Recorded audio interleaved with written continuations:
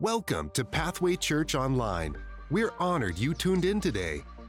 It's our purpose to help each person believe in Jesus, belong to a church family, become a fully devoted follower of Christ, and build God's kingdom.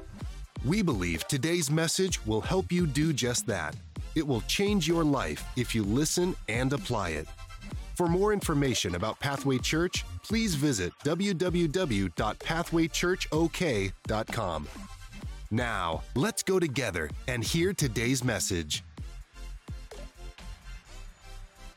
You can go online and you can go to our website, pathwaychurchok.com, and you can go on our website and watch all the first previous messages that were related to this. Today we start our fourth week in the message from this day forward, and if you want to see the other ones and see what I'm catching about, because some things in here might not make sense, go back, check those things out. And today in week 4, when Simon was in a boat, he was fishing.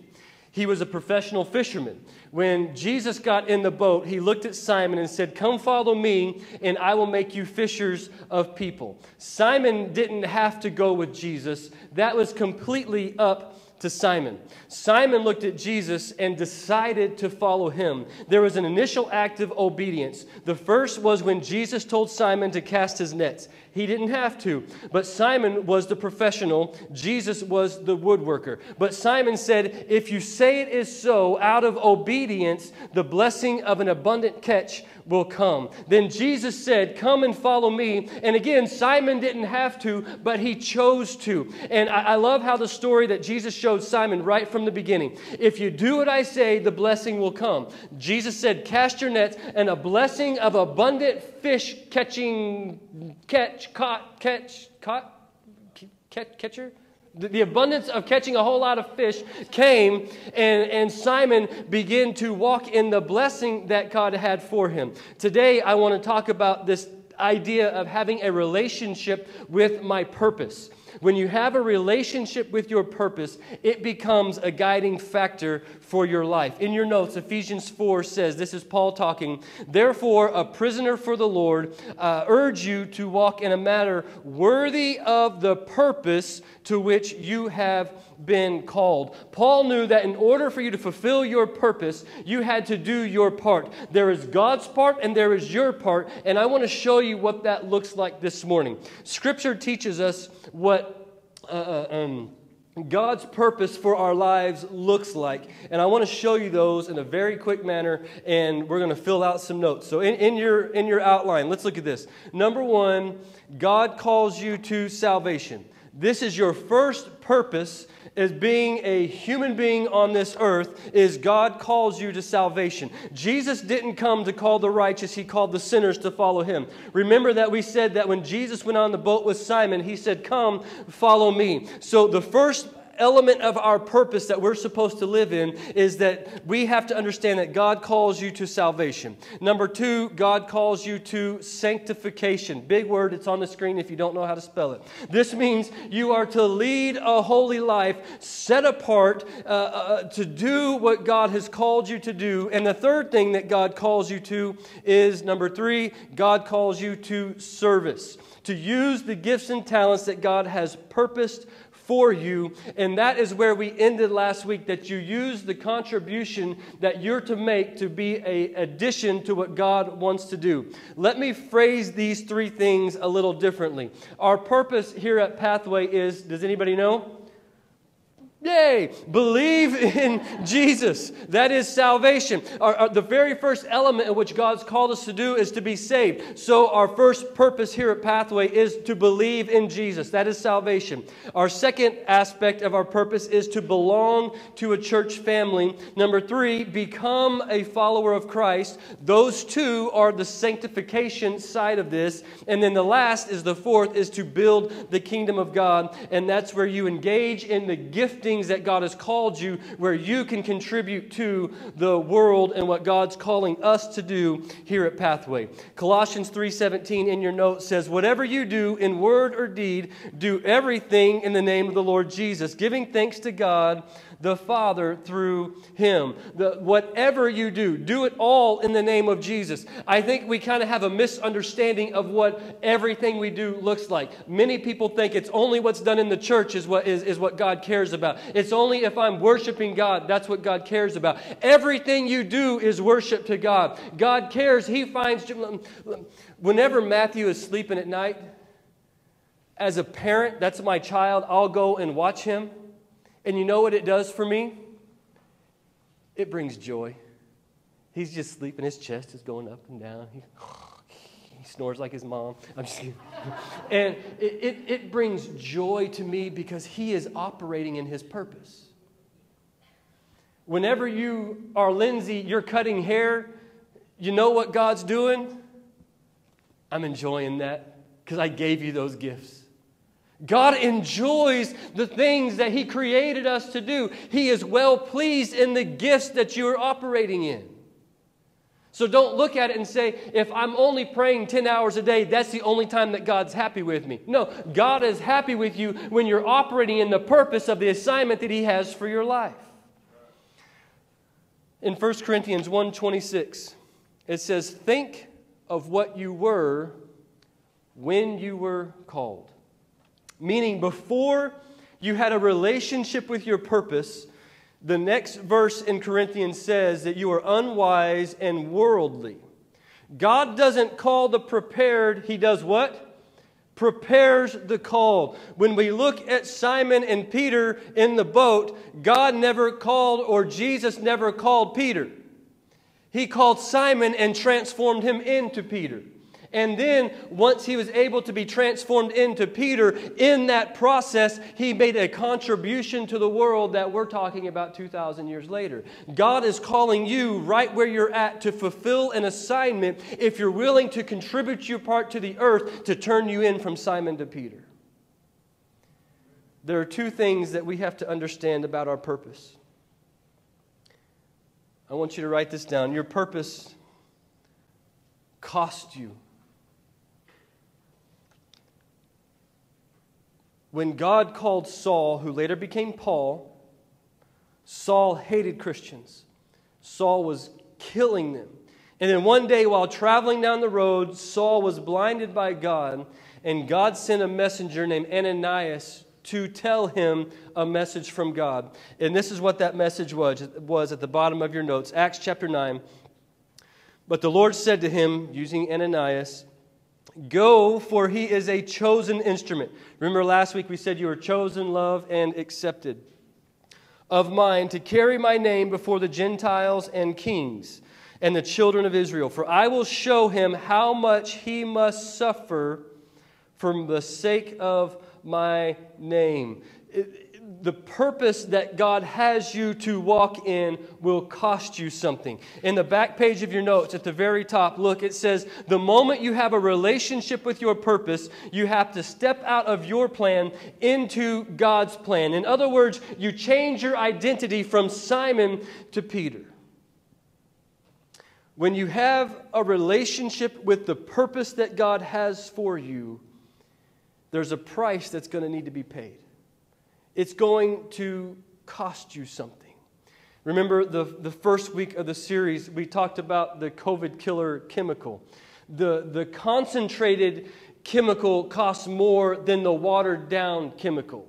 But the return on the investment was so much higher on the concentrated than it was the watered down. We look at Jesus and say, we want the watered down gospel because we're going to pay a little price now because we're just going to go to church sometimes. We're going to pray sometimes. We're going to pray before our meals and we're going to do these things and those things. But God is saying, I want you to have the concentrated Jesus in your life. And the price that you're going to have to pay is greater at the beginning, but the reward in heaven is so far beyond your understanding, because God knows if you're willing to pay the price, you're willing to go all in for what God has called you to live in, you will fulfill the purpose and your assignment that He has for you here on earth.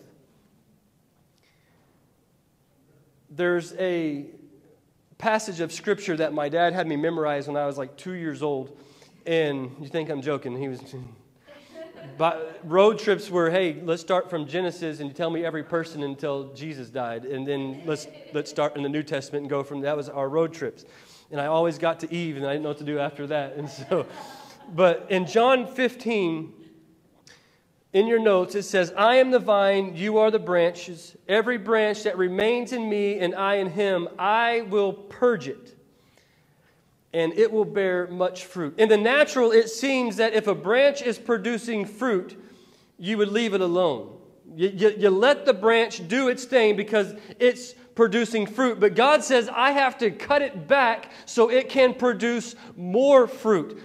The more you do for Jesus, the more opportunities that Jesus will give you. But the same is the same on the reverse side of that. The less you do for Jesus, the less opportunities He will give to you. Growing up, my mom would... I would come home from school and my mom would have clothes all over my bed, all new clothes. She would say, pick what you want. And the more that I said, I like this, and I thanked her for them, what happened? The more clothes I got. And so, being that I was the young child and the favorite child, not anymore, but I was, I just kept saying, even if I didn't like it, oh, I love it. And she would go and get me more. And the older I got, the more I just didn't really seem to care as much because my closet was so full. And what happened, Mom? She's not listening. She quit buying me. She quit buying me the gifts. She quit buying me the presents. Where am I staying at? The more I stayed in focus with the one who supplied the blessing, the more blessing I received. When I walked away from the one who blessed me, the blessing stopped.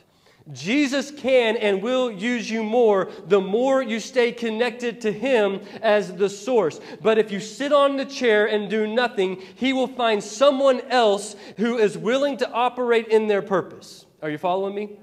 Okay, I want you to visualize this. It's kind of weird, but we're doing weird stuff today, so let's just go with it. You've got to visualize that you're a branch and you're producing fruit. You can close your eyes and, oh, you're a branch producing fruit. Are you okay? You got that? The fruit that you're producing is good.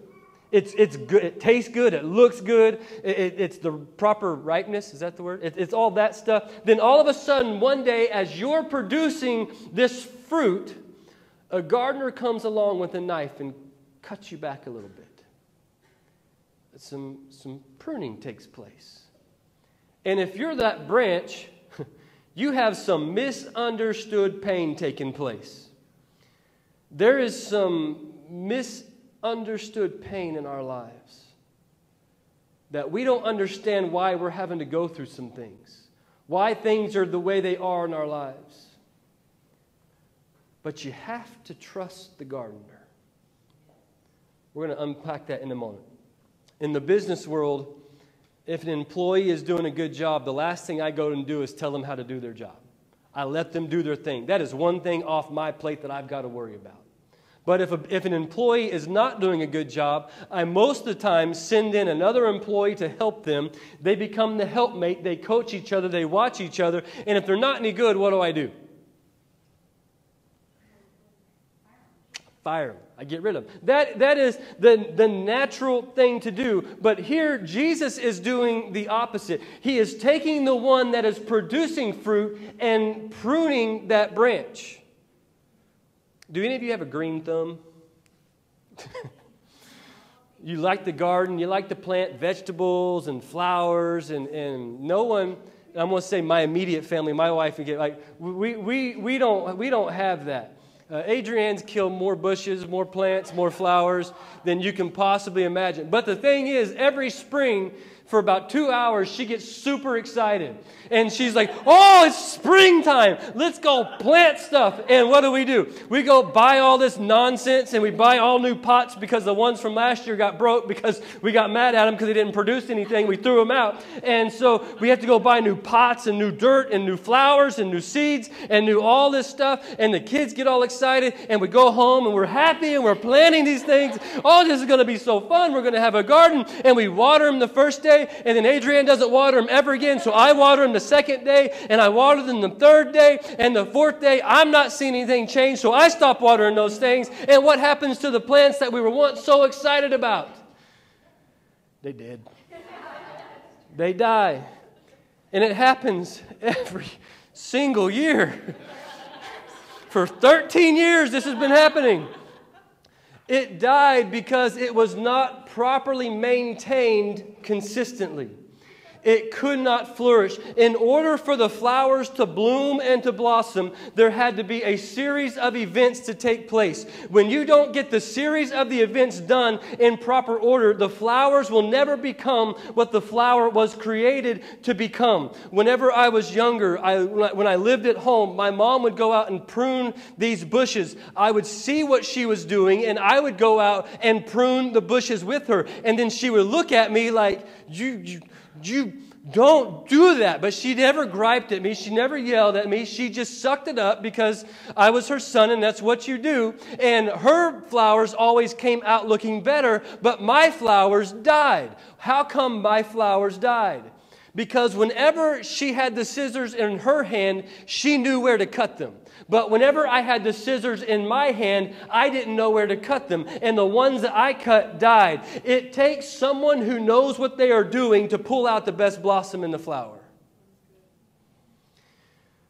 You've been trying to run your life the way you want to for years. You've been trying to do your own thing.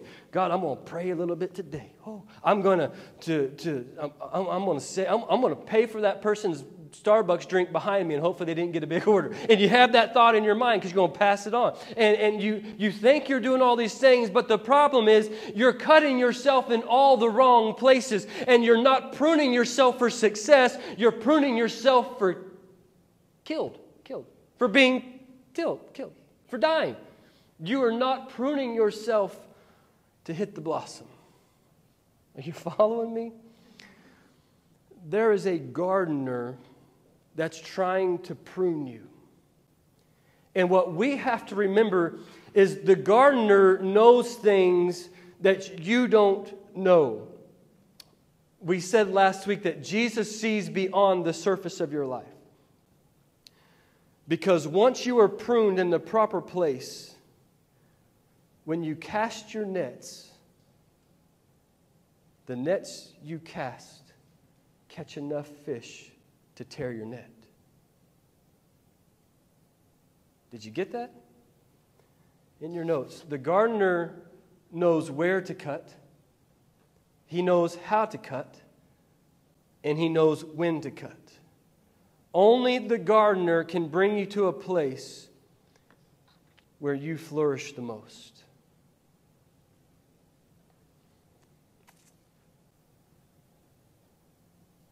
I want to give you an illustration that I hope is going to make sense. Yeah? Okay.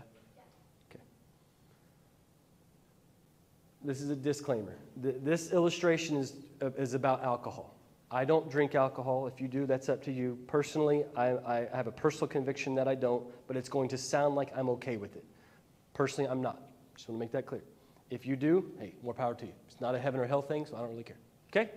We're still family. We're still friends. Now all of you all look at me like, oh, man, no guilt here. But I wanted to make, the illustration is so great. I heard a pastor say it, and I don't want you to think I'm something that I'm not. I always want to be very upfront with you all. Thank you for tuning in today. For more content like this, visit our website, www.pathwaychurchok.com, to see the variety of ways you can download this content and so much more. It's our pleasure that you would tune in, and we believe that if you take the content you just heard, write down the parts that spoke to you, and work on a plan to apply it, you will not be the same person a year from now. We hope today you can take this content, apply it, share it, Let it change you, and you can become all God has called you to become. Thank you again for tuning in. We'll be together again soon. Until then, keep growing.